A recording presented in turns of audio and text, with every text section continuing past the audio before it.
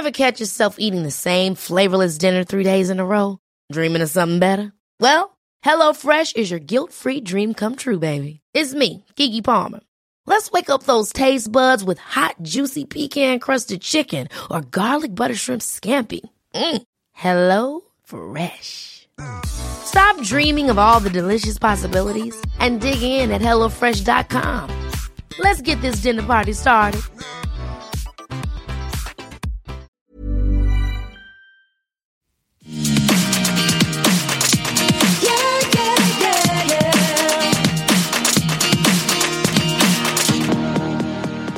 And then she's going to say, hey, I stripped too. I took to the pole.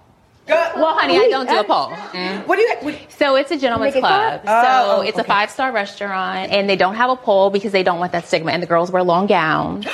Long gowns? Most of the time, my clients never wanted me to take my clothes off. They just really wanted to pay you for your time. That's like escort. Yeah. But escorts have sex for money. I don't know anything about that. Okay.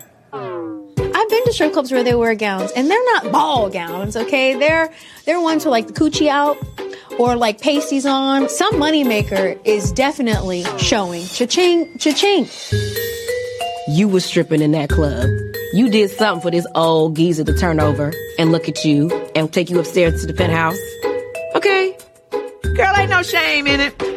Actually, I was thinking about getting a pole. Hello, everyone, and welcome to Everything Iconic with me, Danny Pellegrino. That was a clip from this week's Real Housewives of Potomac. We're going to be recapping that. And then after the Potomac recap, I have an interview with Murray Bartlett, who is starring in the new HBO show, The White Lotus, which if you're not watching, you need to catch up immediately. It is so good. It's a limited series, so it's just going to be like 6 episodes. And it's created by Mike White, who also did that show Enlightened, which I told you guys about a few weeks ago, which you have to watch if you haven't watched that. It's starring Laura Dern. But this new show, The White Lotus, is everything to me. Murray Bartlett is so good in it. He was also in a show called Looking on HBO that I know the gays out there know because it was one of the rare shows that had an all-gay cast, which was super exciting. And then he was also Carrie's gay best friend in that season 4 episode of Sex and the City. Remember, he sort of like replaces Stanford for a day. It's like season 4. He's like an Australian man, gorgeous accent, gorgeous man. And I gotta say, I'm gonna play the interview for you guys after the Potomac recap. But, I always ask all of my guests who they would choose for Sexiest Man Alive if they were choosing for People magazine. And honestly, I always get great answers out of people. People say Bradley Cooper, Idris Elba, Michael B. Jordan, Chris Hemsworth. We've heard them all. And every once in a while, though, sometimes a guest will be sitting there thinking, they're thinking. And I'm waiting for the answer, and I'm thinking, I wish they would say, if they don't know a name, maybe just say, you, Danny, which I know is vain. I know it's gross. I get it. But, every once in a while, don't you feel like you want a little validation? Like, hey, I'm not looking so ugly today. And it'd just be like a fun little playful thing. And finally it happened. There was one time one of my guests, I thought that they said I was good looking, but I was wrong. It turns out it was Allison Hannigan from How I Met Your Mother. I don't know if you guys remember. Longtime listeners of Everything Iconic remember. I was talking to her and I actually asked her what's her favorite snack. And what I meant in terms of snack was like the slang way that people say snack, like a hot guy. I was like, what's your favorite snack, or who's your favorite snack? I think I said, what's your favorite snack? And she said, whatever's in front of me. And I thought she meant it like, cause I was sitting in front of her at the time. So I thought she was calling me like a snack in the metaphorical hot way. And it turns out she just meant like whatever food was in front of her. And I had thanked her. And it was a very awkward moment between me and Allison Hannigan from Buffy the Vampire Slayer. Not something that I would recommend, for any of you to go through, cause it was a very uncomfortable moment. And after that, I've been very reticent to take any sort of compliments when I'm interviewing a guest. But this time, finally, Murray Bartlett, he said my name, and I was so excited, so nervous, so happy that he said it because he's a gorgeous Australian man. And nothing better than an Australian accent. I'm sorry. I love an Australian accent. Honestly, I hear that, I hear that sort of little Australian accent, and I just it's a panty dropper, ladies, am I right? You guys know. So I hope you stick around for that interview. Anyway, I spoiled one of the questions, but I had to tell you and remind you all of that Allison Hannigan moment that I will never forget. It'll stick with me forever. I thought she was saying that I was attractive, and turns out she was talking about like M&Ms or whatever snack was in front of her. And I was like, oh my God, thank you so much, Allison Hannigan. She's like, what? It was so awkward, you guys. It was so awkward. So awkward. So awkward. But anyway, I'll play that interview for you guys later. But now we got to talk about this Real Houses of Potomac. Now, Mia, she revealed at the very end, we're going to dive right into this little conversation where Mia revealed she worked at a 5-star restaurant where the women also were dancers and wore gowns, and the men would pay them, but it wasn't to like strip, or it wasn't escort. It was like a companionship thing. And I have a lot of questions about this establishment. Number one, I want to know where it is, what it's called. I need to look into it because I don't believe this to be true. 5-star restaurants. Let me just point out that it's very rare for a restaurant to get a 5-star, whether that be on Yelp or the Michelin stars or whatever. Isn't it Michelin, the restaurant stars? It's very rare for any restaurant. You could be, it's super competitive space. You go on Yelp, almost never do you see a 5-star restaurant. The other day we were looking to order some Thai food, and I was looking for I always go on Yelp to look at the reviews before I go on Postmates to order. And it's impossible to find a restaurant that's 5 stars on Yelp. So I'm imagining Mia's not talking about the Yelp reviews when she's talking about this restaurant. So I would imagine she's talking about Michelin star or one of those other, what measurement was Mia using, I guess is my first question. Number two, gowns. Now Ashley pointed out in her confessional, she said, obviously there's part of your moneymaker showing. She said, and Candace said, you don't just get an old geezer to hop you in his house, and pay for your stuff with the gowns on. Now, I gotta say, Ashley in the confessionals, I do have this theory that when women are pregnant, which it looked like in that confessional she had already had the baby, but I do have a theory that when the women, the housewives, are pregnant, they give much better confessionals. And I think it's because they don't give a fuck. They're sort of slouched down. I always think of Candy when she was pregnant, or Bethany in season 3 when she was pregnant. They're sort of just like slouched down in the chair in front of the green screen, and they don't give a fuck what they say because they're about to have a baby. And popping out a human life is the most important job of them all. So when it comes to giving a confessional for the Real Housewives, they don't give a shit. So they say anything, and they're very funny, very loose. And Ashley has been doing that this season in her confessionals. The pregnant ones, I'm telling you, best confessionals ever. That's what I would, if I was a producer on these shows, I would try to get the pregnant women on the confessional seat as much as I could before they had that baby. Because that's when you get the shadiest comments. And then the other thing is that the other women can't really get mad at it. Because if Ashley's super pregnant, she's shading Jizzy in the confessional, Jizzy can't get that mad because Ashley was preggers. Do you see what I'm saying? So, God bless women who are giving us human life, but more importantly, I'd like to sit them in front of the red light to give us a confessional, because that's what we need. So I want to know about this restaurant, the ball gowns. I would like to see an example of Mia in the ball gown at the restaurant doing the non-escorting. I would like all of this information in front of me because I have so many questions. And I love that Karen Huger, our dear grande dame, she wants to get a pole for the room. So Ray is going to get some pole dance. And she said, I want Mia to teach me. I love Karen. Did you guys listen to my interview with Karen last week? If you haven't, go back and listen because it's a good time. We still don't really have any answers regarding that fight with Jizzy and the Sing Sing and the hot box. We don't really know exactly what any of it meant. But it's a great interview and it's a great chat with the grande dame. You guys also, I got to tell you, I'm interviewing truly like my biggest guest ever, my most exciting guest ever will be on Everything Iconic very soon. I'm conducting the interview this week. I'm so nervous, so excited, but stay tuned. Stay tuned. It's going to be a good one. I'm so excited. So excited. Anyway, we open this week's episode with Robin getting up at 8:26 a.m. And I have some problems with this whole setup because it was obviously very clear that the producers checked in with Robin and were like, we're going to be in your bedroom in the morning filming you sleeping.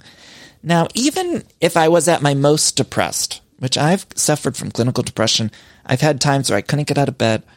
But if a camera crew is going to be at my house, I think I would, I don't know, I think that would wake me up. I'd be so depressed that I'd be like, I have to either get to another room where there's no camera crew or they're not coming in my house.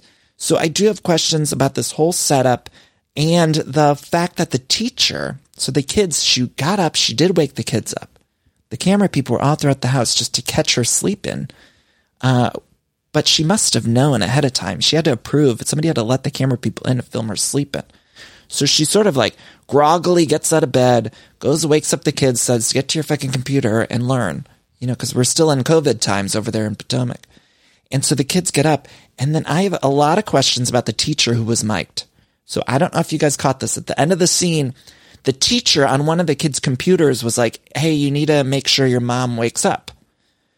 And let me tell you something. As someone who conducts a lot of Zoom interviews, it's hard to get the mic and the audio off the Zoom. There's no way it would be that good. I can't imagine production was like, hey, we're going to record your teacher via Zoom. And the audio was too good to just pick it up from the computer speaker. So there was some way, either they did some what they call ADR, which is like they, after the fact in scripted TV shows and movies, sometimes they have actors come in a recording studio and re-record the lines so they get the audio.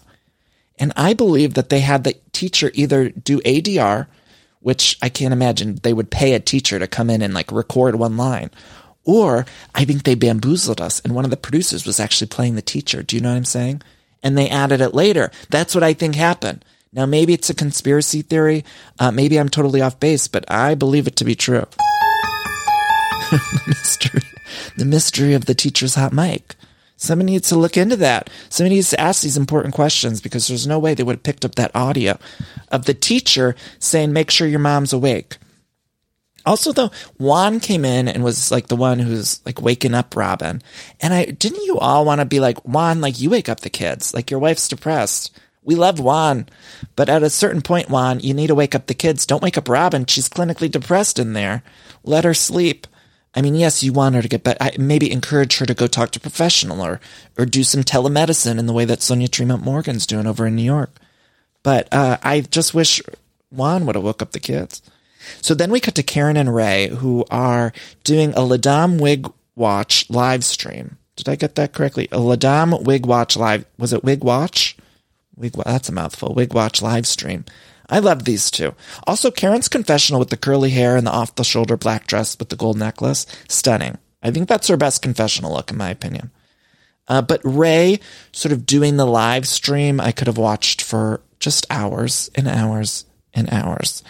I love just him in front of this, trying to set up that ring light, and then him sort of interacting with the people who are on the live stream. I don't know exactly who these people were or how it worked, but I would like more live stream work out of Ray. Then we cut to Jizzy at the coffee place with the hot barista, and Ashley meets her. Ashley's very relaxed, very pregnant. The barista serves them a lemon loaf. You guys, we got to talk about this lemon loaf for about at least 12 minutes. Because that lemon loaf, the barista served it straight up. Did anyone catch this? It was straight up. And he was obviously trying to make it fancy. I believe this to be the like barista owner. I don't think he was just a coffee man. I think he was actually the owner of this establishment. And Jizzy came in and was like, oh, I'll have a piece of the loaf. Give me that lemon loaf or pumpkin loaf, whatever the fuck that loaf was. Lemon papa seed. I'm not sure. I love a loaf cake too, by the way. But I don't know exactly which one that was. Also, I just have to shout out, if you're making a loaf, you need to put some icing on it. Whether you're doing lemon papa seed, pumpkin, I know sometimes people think they don't need to put an icing on it. You need to at least make a little icing with some powdered sugar and some milk. You can make a real quick icing that way. Or just get something Betty Crocker from the jar. You got to do something with the loaf because oftentimes these packages, when you get them at the grocery store, they don't have an icing attached. They don't have an icing in the recipe. And they need an icing.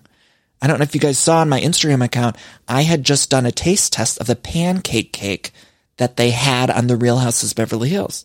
And it was allegedly a Lady M cake. It's like a bakery here. And Lady M, God bless them. I hope I'm not trash talking them. But I got a couple samples. I got a couple slices and they were very expensive slices, by the way. And it's not called a pancake cake. It's called like a crepe cake. But we believe it to be the one that Sutton served or ordered or had on the Real Houses of Beverly Hills. So I went and got it. And it needed some icing, you guys. There was no sugar. And I imagine people like that. People who don't have a sweet tooth like that. It's not very sweet. But I'm sitting there thinking, like, we need an icing here. We need something sweet, some sugar in it. Because it didn't taste like... And even on my pancake, I need some syrup. I need some powdered sugar. Maybe a mix of both, some fresh fruit, something. And so it's just a reminder, if you're out there making any sort of baked good or a loaf, a dessert loaf, I'm not talking about regular bread, but if you're making a dessert loaf, you need some icing. Anyway, where were we? Oh, so Jizzy orders this lemon loaf, and the man serves it upright. And I have never in my life seen a slice of loaf cake, a lemon loaf, papa seed, whatever. I've never seen it served upright. And then when he brought it to the table, Ashley was like, oh, maybe I'll have some. Or Giselle was like, why don't you have some? So then he had to bring out another slice, and he also put it upright. And it's not very convenient to eat it that way. And also, it looks like shit. I don't think it looks good upright like that, but I feel like that man, the barista man, was freaking out like, oh, I need the food to look good. Like, how do I make this loaf look good? And I wonder, maybe he tried some garnishes or something around it, some fresh fruit, and then settled on just putting it upright. But it was a very weird choice. And I know it must have been a struggle for him. He knew it was going to be on camera, so he wanted to look good. But it was very shocking to me. Anyway, they talk about Michael. Ashley says she's going to give him the benefit of the doubt, even though he's cheated on her 100 fucking times and grabbed everyone's ass. And I mean, it's a real hot mess, but she's having the kid and she says, I'm going to give him the benefit of the doubt, even though never once has he given us any indication that we should give him the benefit of the doubt, because he's fucked up so many times on this show. We've seen it. We've seen text messages. We've seen him grab an ass. We've seen him do all sorts of stuff. So in no world should he get the benefit of the doubt, but she's given it to him anyway, inexplicably.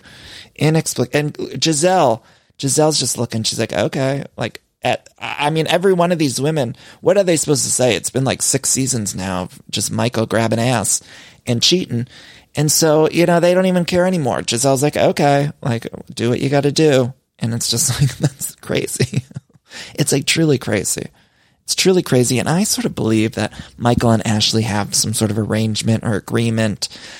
I just feel like they have some secrets, right? Like, I think Ashley's got a secret that she's having the kids and maybe she's going to get out then after that. Or maybe this is an agreement they have. All I feel is like they got some secrets. My baby's got a secret. They got some secrets like Madonna. My baby's got a secret. Ashley's got some secrets. And maybe the other women know too. Maybe that's why Jizzy's just like accepting it now. Because she's like, well, Ashley, they know the secrets. Giselle's like, my baby's got a secret. My baby's got a secret. Then we cut to Robin's mom's warehouse with the hats. Which is a sentence I never thought Oh, real quick, actually, back to that coffee shop. We do have to talk about Ashley brought up Mia's, excuse my language, clitoris. And then actually, this is very important. I'm glad we didn't skip this over.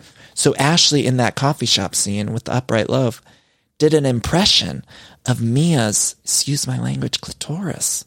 She did an impression of it in the wind. Did you guys catch this? Go back if you haven't watched it. Ashley, very, I don't know how else to say it, did an impression of Mia's clitoris in the wind. I don't know how else to say it, you guys. I'm sorry, but she did an impression of it. And I'm not sure that Ashley's like really an impressionist. I'm not sure. I mean, she's funny in the confessionals. She's funny as she's pregnant in the confessionals, but I'm not sure she should be doing like a character reel for SNL, including her impression of Mia's, clitoris. And another thing is too, you guys, I'm talking about the clitoris. And I have to say that on the Real Houses of Potomac, they really do a lot of vagina work. They do a lot of there's a lot of coochie, vagina work. Every single episode, we've been in 3 episodes. Not one has gone by without talking about, the downstairs, about these women's Diane Lockharts, about their Meredith Greys. They're always talking about the vagina and doing some jokes and humor about it. And that's not happening on the other franchises. They're all known for something different. Like on Roni, they shit on the floor. And here on Potomac, there's always some sort of what they call blue humor, which is the gross out kind of a little bit obscure, dirty humor. And on this franchise in particular, we're getting something like Ashley doing an impression of Mia's clitoris in the wind. And Ashley also Mia said that jizz is just a pretty face. So Giselle's going to get to the bottom of it. She's going to have that Pamper Ashley party later in the episode. But then we get to the Robin's mom's warehouse with the hats, and Askale is there. She's a new cast member. She looked beautiful, by the way. I'm excited to meet more of her because she had the heels on. Wendy arrived in heels too, and they were talking about their heels. And look, they're all being a little mean about Wendy's candle line. And I think we should also just talk about this candle line. Now, Wendy's a professor. She's a political commentator. And now she's moving into candle connoisseur. And I'm willing to go along on that journey. You guys, I don't see anything wrong with it. If somebody wants to start a candle line, let's go. Tiffany Moon over from Dallas, she sent me some of her candles and they're great. They're really high quality candles. I'm not even just saying that. I don't need to just say that to be nice. They're actually good ones. And so I'm excited about Wendy's candle line. I love a candle, so I will accept it with open arms. But is it a bizarre shift? Sure. Am I going to judge it? I don't know. Who am I to judge? Everyone has a story. Everyone has a story, different as night and day. This is Wendy's story. She's a candle maker now. And so we must just accept that and go on the journey with her. So, I think if she's going to do something, what else is she going to do? Maybe she's tired of the professorship and the political commentating. It's exhausting. Last year was exhausting. She probably was like, get me the fuck out of here. I'm tired of it all. I think we were all at that point. I couldn't imagine having to go on TV and talk politics in 2020 as a commentator, or even having to go teach people. We all just want to make candles in 2020. We were all sitting here. We talked about bread loaves. I bought a bread maker from Williams-Sonoma. I only made one loaf, but I did buy one in 2020 because that's what we were all doing. So the fact that Wendy wants to make some candles and sell them, I say, God bless. Oh, did you guys see the shade that Mia, though? This is why I love Mia. You guys, I'm very excited about Mia because Mia released a candle herself.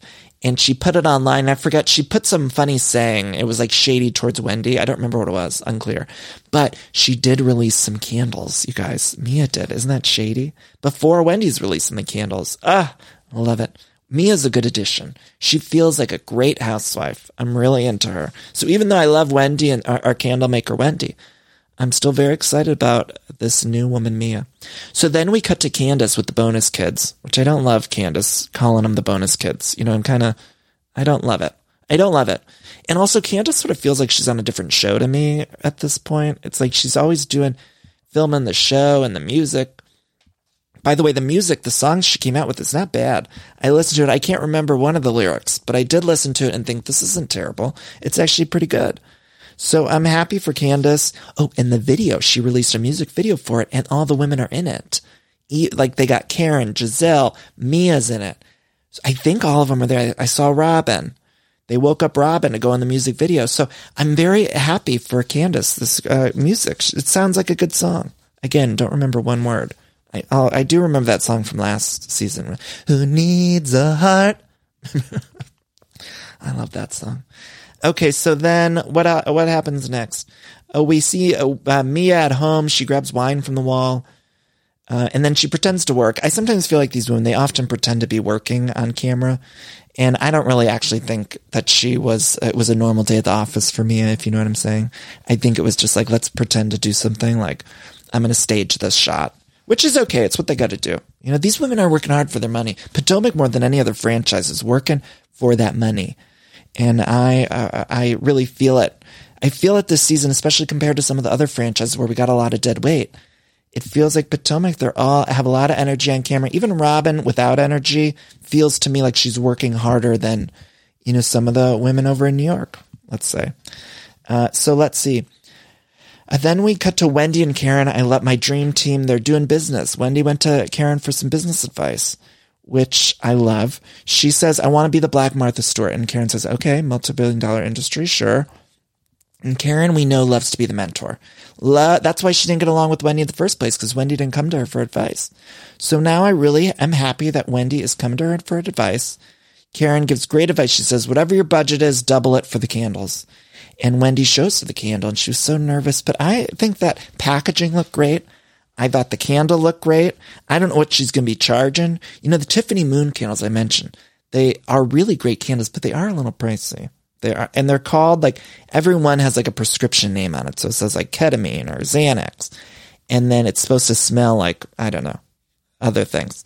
But I believe they're like a little pricey, but they are really good candles. So I don't want to knock it, but I don't know the exact price range, but I'm curious what Wendy's going to charge for her candles, cause she's jumping on in. And, Karen says, Wendy, it's very classy. She says it's very classy. And as she's smelling the candle, I'm thinking, I want Karen to be a candle blogger.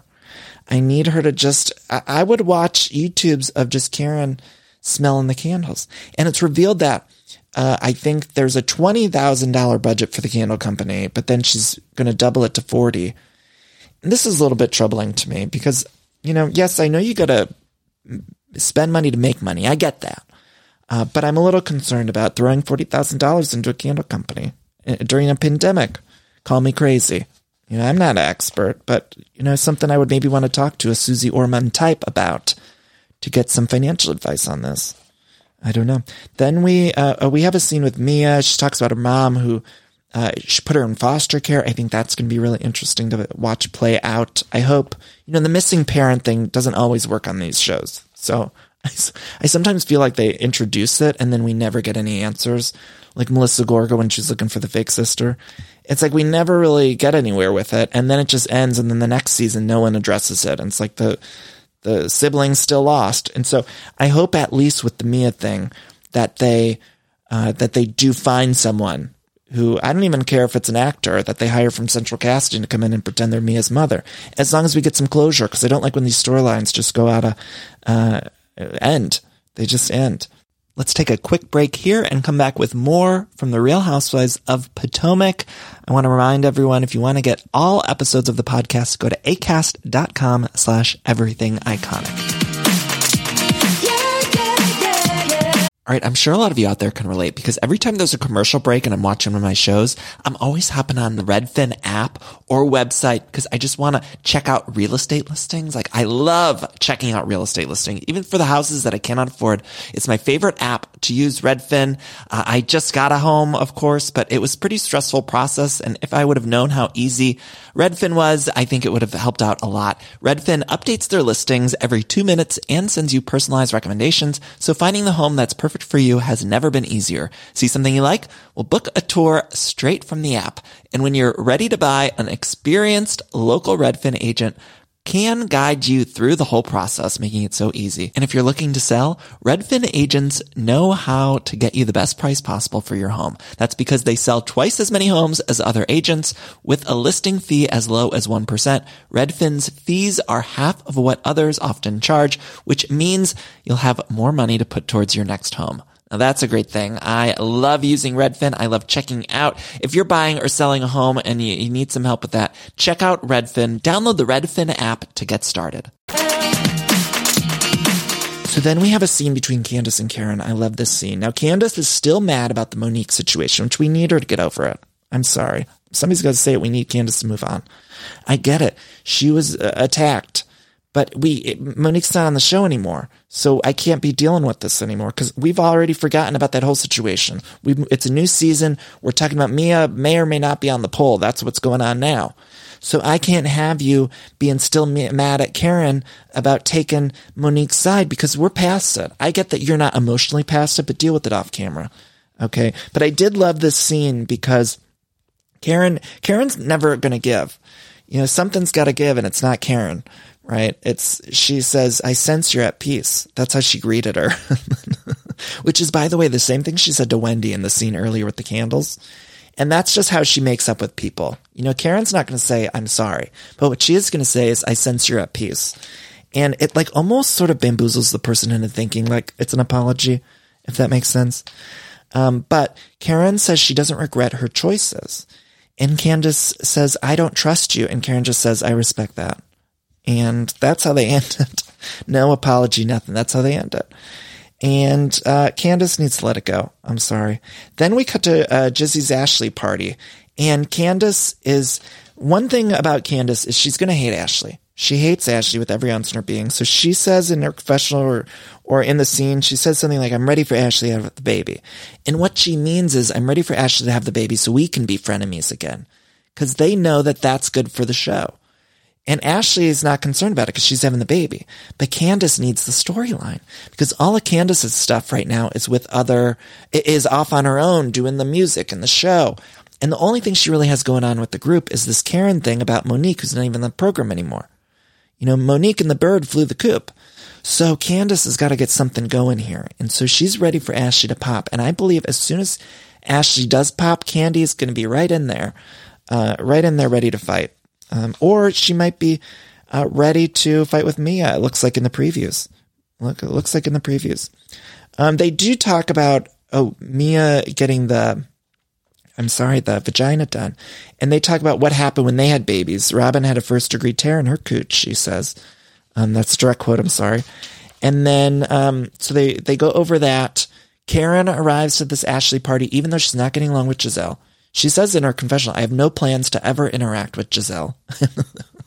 And no other housewife could get away with that. Nobody else but Karen Huger can get away with just not speaking to one of the cast members. And I love that about the show and her. They play some game where they show the women pregnant. Candace hasn't had a baby, though, so they show her, there's a photo of her at a microphone, and she says she was pregnant with possibilities. I love that. I love that. So then Wendy and Mia get into it. Wendy says, don't ever try me again. And I don't even really understand exactly what this fight's about. You know, there is something, Wendy was sort of sticking up for Giselle, and she thinks that Mia's being a little two-faced, but I think it's not even about the Giselle of it all, because Giselle doesn't seem to really give a shit. Giselle could care less about the Mia thing. And Wendy's really sticking up for it. And so I don't really know, but she does say she has the time. She keeps saying she's zen when, but what she does have is time. She keeps saying tick-tock, tick-tock, tick-tock, tick-tock, tick motherfucking tock. She says, I have the time. And she even dismissed her at a certain point in the argument. She says, you're dismissed. And I don't know. I sort of think it's like a New Girl situation where it's like Wendy's picking up a fight with Mia because it's an easy kind of target. And I'm okay with that. Quite honestly, in real life, I wouldn't be, but for my TV entertainment, it's kind of fun. So that's how I feel about that. Mia does say to Wendy, you're not happy at home. And Wendy says, no, sweetie, direct quote, no, sweetie, you're not happy at home. That's why you had to get your clit fixed. Everyone has a story, different as night and day. I added Kathy Lee Gifford to the sound machine. Sorry. You guys are hearing it again. I hadn't played it in a while, and sometimes people reach out. They're like, where's Kathy Lee Gifford? And I don't want to overdo it with any of them, but, you know, I added her back to the soundboard, so it is what it is. You know, buckle up, little bear, because you're going to hear it a lot. Oh, well. Anyway, so she says, yeah, you had to get your clit fixed. And then Wendy is mad that Giselle and Robin aren't showing any loyalty to her. And Karen, at one point, I don't know why exactly, but I wrote this in my notes. Karen called Giselle Satan. I had that in my notes. I feel like it's important to point out. So then we cut to them all together in the room. They all sort of had their treatments. They did a foot massage. They did massages. They're really having to figure out events for the Potomac women, and I like that. We're getting a lot of group events every episode, which is perfect. Even in the pandemic, they're finding, whether it's like a love afternoon party or this Pamper Ashley party, I like that they're finding ways to get them all together. Escala brings up that Robin called Karen a drinker. Is that right? Oh, Karen says she drinks, and apparently she calls people when she's alone. She drunk dials people. And honestly, I would love to get a drunk dial from Karen Huger at some point. That sounds good to me. And they all sort of judge it, and Karen's like, yeah, I like to get drunk and call people. Like, Karen didn't have any problem with that. That's her story. She's sticking to it. I think they wanted Karen to have a problem with it. But Karen will pick and choose, right? Like, we know with that situation where she said Giselle wished death upon Ray, which wasn't really a thing. Like, that's a real big reach. But I'm okay with that. But I feel like this situation where they're calling Karen someone who drinks and drunk dials people, Karen doesn't have a problem with it now. But in 2 seasons, she might. So that's just something we have to be aware of with Karen. So mark my words, in a couple seasons, Karen's going to say, you know, they said I drink alone and I'm not happy about it. But as it was in present day, Karen didn't give a shit. But watch, she's going to give a shit. She's going to give a shit. So then that's when they talk about Mia on the pole. And Karen wants to get a pole. Giselle leaves early. Karen does say in her confessional, Giselle left. Giselle's not a host. She's not a dresser, and she's not a good wig wearer. So that's Karen always throwing shade to Giselle. I almost felt a little bad. You know, I'm always usually team Karen on this. But this episode, I did feel like Karen went hard on Giselle. You know, a part of me was like, maybe we need to back off a little on Jizzy. You know, I have layers. Sometimes I could be on Giselle's side, you guys. And Giselle fans, they don't like me so much. You know, they think I'm too hard on Giselle. But honestly, this week episode, I love Giselle. And again, I have to say that we need Giselle on this show. I never want her to go. She should, in fact, get a raise. As much as I don't care for Giselle, I want Bravo to give her a raise. She deserves to be making more than anyone on this fucking network. Her and Karen. Sure, she's keeping the lights on over at Bravo. Oh my God, you guys, speaking of, did anyone read that news story? It was on Radar Online. You know, so good. Because it said like RHONY is so bad this season that NBC is worried that it's going to ruin the network. They didn't just say like RHONY this season is so bad they're going to ruin the Housewives franchise or New York as a city for the franchise.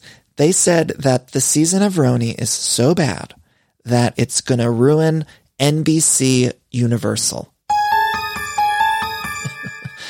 I laugh so hard, you guys. And honestly, RHONY is bad this season, but now we said it.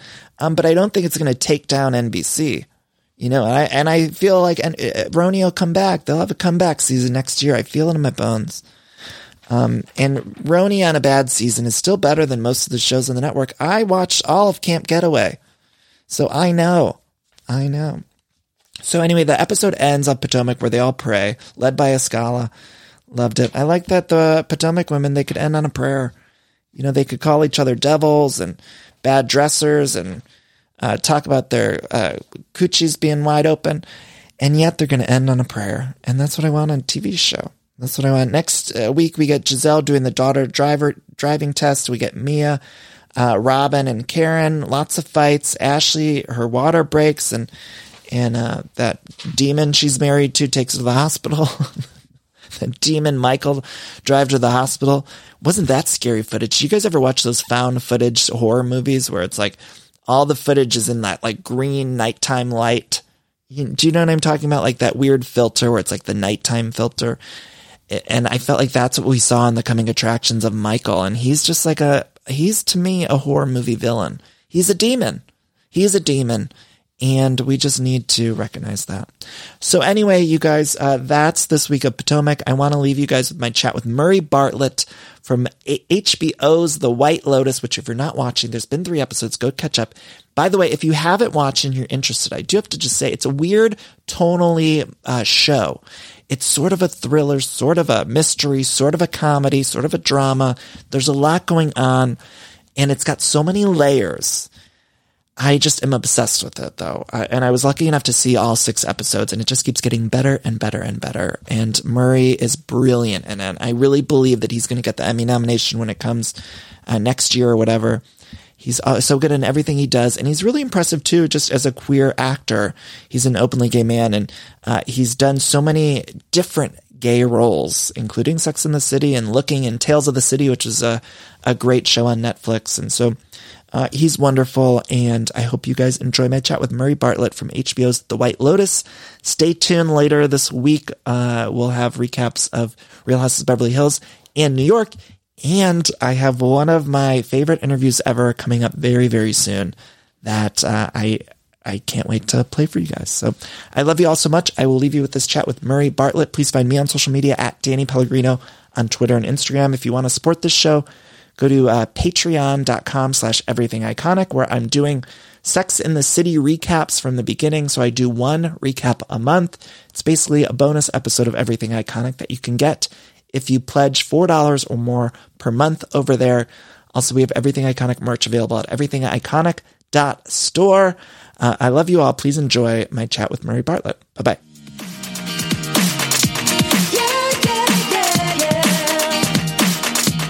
Murray, first of all, how are you doing today? I'm great. Yeah, I'm up on Cape Cod in Massachusetts. It's so beautiful here. I'm having a lovely morning. Murray, I'm like obsessed with White Lotus. Like I got to see all the episodes, and I'm not even kidding. It's like stuck with me in a weird way. And I've always loved Mike White's work, he's the one who wrote and directed this, but you're phenomenal in it. Everyone's so good in it. How are you describing it to people? Because it is sort of a weird, it's hard to explain. So how are you describing it? I mean, I would say, you know, it's always hard to fully define and try and encapsulate Mike White's work, and I feel like it's, you know, almost unfair to try and do it, but I'm going to. I would say, you know, it's a social satire. It's about, you know, a group of privileged, wealthy guests who come to a high-end resort in a tropical location, and the effect that this group has on the staff and the sort of the whole world around them in this resort sort of setting. And, you know, it takes a look at some of the uglier aspects of human behavior, but it's like most Mike White shows, it's very funny, but it's dark. And, you know, it's you're 1 minute laughing and the next minute you feel like you've been stabbed in the stomach in a great way, I think. I mean, I think it's brilliantly written, and it's a fantastic cast. Everyone like totally on just doing beautiful work. So it's a very entertaining ride, but it also packs a real punch. Did you watch Enlightened or some of Mike's other work? I'm a huge fan of Mike. I'm a even bigger fan of Enlightened. It's the best, Murray. Right? My boyfriend and I are rewatching it right now. So I've seen it already before, but we're rewatching it. And it's just like, it's brilliant. It's so great. And, you know, they're very different shows, but in some similar ways in terms of the sort of sensibility of it, I guess, and the type of humor and the kind of type of darkness that's in the two shows. And he's just also like the sort of the ultimate observer of human behavior and human nature in a way that he can reflect it back in a way that's incredibly confronting and funny and unsettling all at the same time. And you play sort of the manager of chaos, but then your character goes through quite a bit of chaos himself. Did you know where the character was going when you were hired, or was that sort of a surprise as you got the scripts? Yeah, I did not. I signed up to the job fully, you know, prepared for whatever might come afterwards, because I'm like, I really wanted to work with Mike White. But I had only read the first script, loved the character, the writing was brilliant. And Mike wrote this in 2 months or 2.5 months, and then we started shooting, which is just phenomenal to me because it's such brilliant writing. So all that came after was a huge surprise to me, but I was so excited by playing a character that goes on such a sort of a roller coaster ride, you know? I was wondering if there was anything throughout that, without giving any spoilers, that you read and you were not sure how it worked. No, I love Mike's style. I love the way he sees the world or reflects back the world to us. And so I just wanted to dive into it. I didn't feel hesitant. I felt like, you know, unsure about how some of the things were going to play out. There were some specifics that I wasn't sure of. And then, you know, when we got to set, Mike creates this incredible atmosphere of play where you can just feel free and, you know, and I completely trusted him. So, you know, we played and we figured it out, and we played with different kind of levels and different sort of choices. And so it was it was just play. It was very playful in that way. Like it felt very free. Can you talk to me a little bit about Hawaii? I've been fortunate enough to stay at that 4 seasons, and it's one of those beautiful places in the world where you guys filmed in Maui. What was it like shooting there? Well, we were plucked out of our COVID pods in the middle of the pandemic and taken to Hawaii. So we were to work on an amazing show with an amazing group of people. So we were all sort of in shock, and it was very surreal, and we all felt incredibly fortunate, which was a great place to start because it was, you know, it just made the thing so joyful. Everyone was like, oh my God, I can't believe we're here. It was just such an awesome feeling. And yeah, we were, you know, locked in our COVID pod. We couldn't leave the grounds of the resort, and we could go down to the beach in front, which was spectacular. So it was bizarre in one way because we were in this, like, you know, incredibly gorgeous prison, you know, and you know, so it was beautiful. It also created this amazing sort of bond between all of us. We had the run of the hotel, the cast and the crew, for the first chunk of shooting. So it was just us there. It felt like a bunch of kids let loose in like some sort of, magical theme park. It was amazing. It was a lot of work. The schedule was really intense, but it was fun work with a fun, lovely group of people. I mean, it could have been a nightmare if everyone was awful, but they weren't. Turned out everyone was lovely and we were all in a really sort of great mood. So. By the end of it, were you like, get me out of here? I mean... There was probably, right? I mean, it's like any place that you're stuck in for like, 3 months. And we were in, I love to cook. And so I didn't have a kitchen. I mean, we were in like a 5-star resort. I'm not complaining in any way. It was amazing. But there were things eventually I was like, I was happy to get out of that particular setting and be able to, roam freely. But no, I mean, honestly, I've said this before to someone else today, but I did wake up every morning, look out the window at the palm trees and feel how lucky I was. So there really wasn't any moment of not feeling incredibly lucky there. I have read that Mike White is interested in possibly doing like a second season where maybe it's a different place or a different island or something. Would you be involved in a second season? Would you be interested in being involved in a second season somehow? If there's any way that I could be involved in a second season, I will activate that. But I don't know. I mean, I think it's from the mind of Mike White, so anything is possible. I'd be fascinated to see what a second season of this show would look like. But yeah, I have no idea. But if there was a chance for me to be in it, I would jump on board. I need it. It's stuck with me so much more than I think so many things that I've watched. I loved watching it, and then, it just sort of haunted me afterwards. I thought it was beautiful and brilliant. And one of the most impressive things too, actually, not just with the series, but with your career as a gay man myself, it's been so wonderful to watch a variety of characters you've played throughout the years. When you started acting, did you ever sort of imagine you'd be able to play such a variety of queer characters? Does that make sense? Yeah. Well, first of all, thank you. That's lovely of you to say.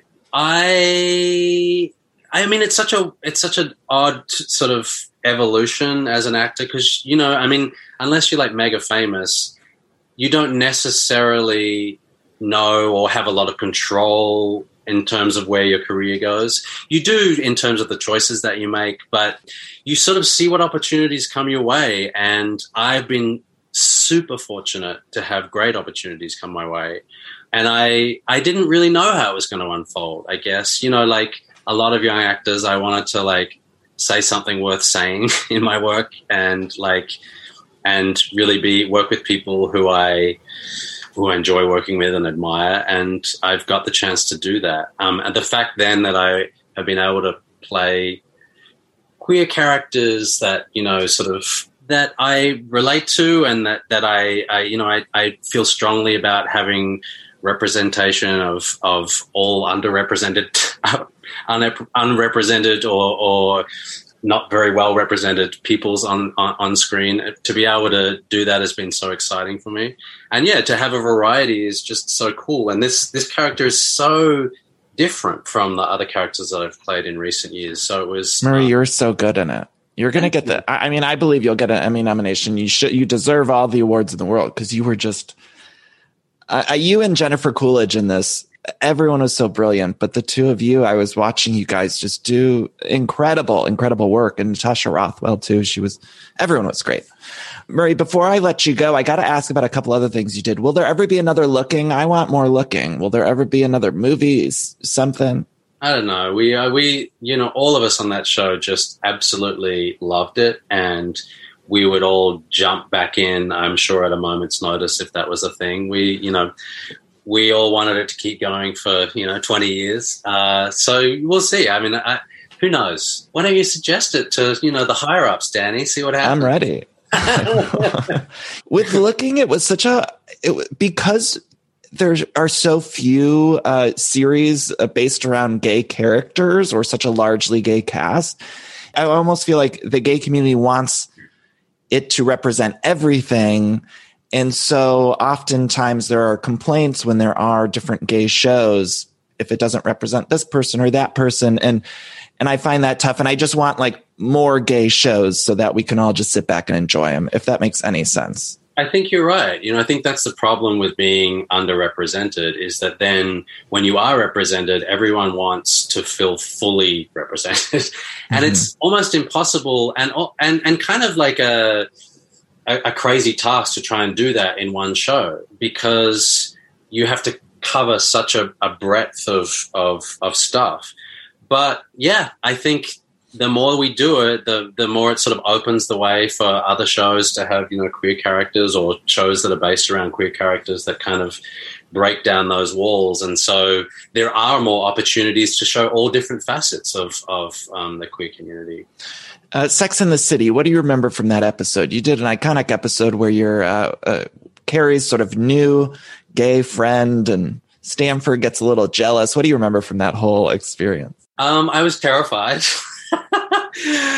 Suddenly I'd been in New York for not that long and it was my first job in the US. And suddenly, very suddenly, it happened very quickly. I was on set with these like famous people on a show that I knew and loved very well. And yeah, but it was thrilling, and they were very kind to me, but it was like a strange dream, like a show that you watch and love. Suddenly you're stepping into it. It was very bizarre, but a great sort of beginning to my kind of work life in the US. I'm super thankful for it. In preparation for this, I rewatched that episode, and I remember in the 90s, everyone had that facial hair that you had. It was like that little sort of goatee thing. Those things that like in hindsight seem so embarrassing, but at the time felt so cool. Yeah. Murray, I know I got to let you go, but there's two things I ask all of my guests, some silly questions. First of all, your favorite Mariah Carey song, and then also if you were choosing for People Magazine's Sexiest Man Alive, who would you choose? My favorite Mariah Carey song? I'm so terrible. I'm not even sure if I can think of I'm so terrible. How dare you? Shit like that. I feel like I love Mariah Carey on the Home Shopping Network. I feel like she's so awesome. Hey, I'll take that. Right? I mean, she's so iconic, and I mean, yeah. I don't know. That counts for me, Murray. That counts. The other question was what? If you were choosing for People Magazine's Sexiest Man Alive, who would you choose? Oh, my God. I'm just going to have to say you, Danny. I will take that with me the rest of my life. Thank you.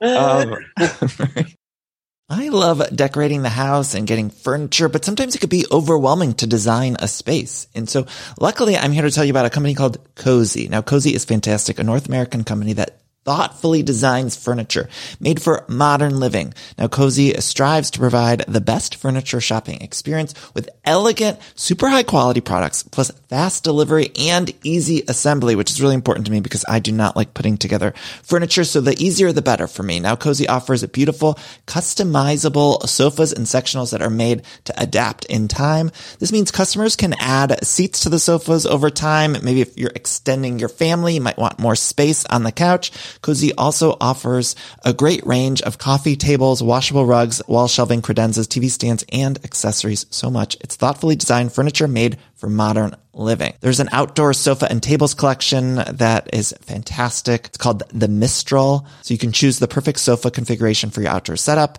Cozy also opened its first retail space on Queen Street in Toronto to push the experience to the next level and allow customers to engage physically with the products. So transform your living space today with Cozy. Visit cozy.com, spelled COZEY, to start customizing your furniture today. Again, that's Cozy, COZEY.com. Ever catch yourself eating the same flavorless dinner 3 days in a row? Dreaming of something better? Well, HelloFresh is your guilt-free dream come true, baby. It's me, Keke Palmer. Let's wake up those taste buds with hot, juicy pecan-crusted chicken or garlic butter shrimp scampi. Hello Fresh. Stop dreaming of all the delicious possibilities and dig in at HelloFresh.com. Let's get this dinner party started.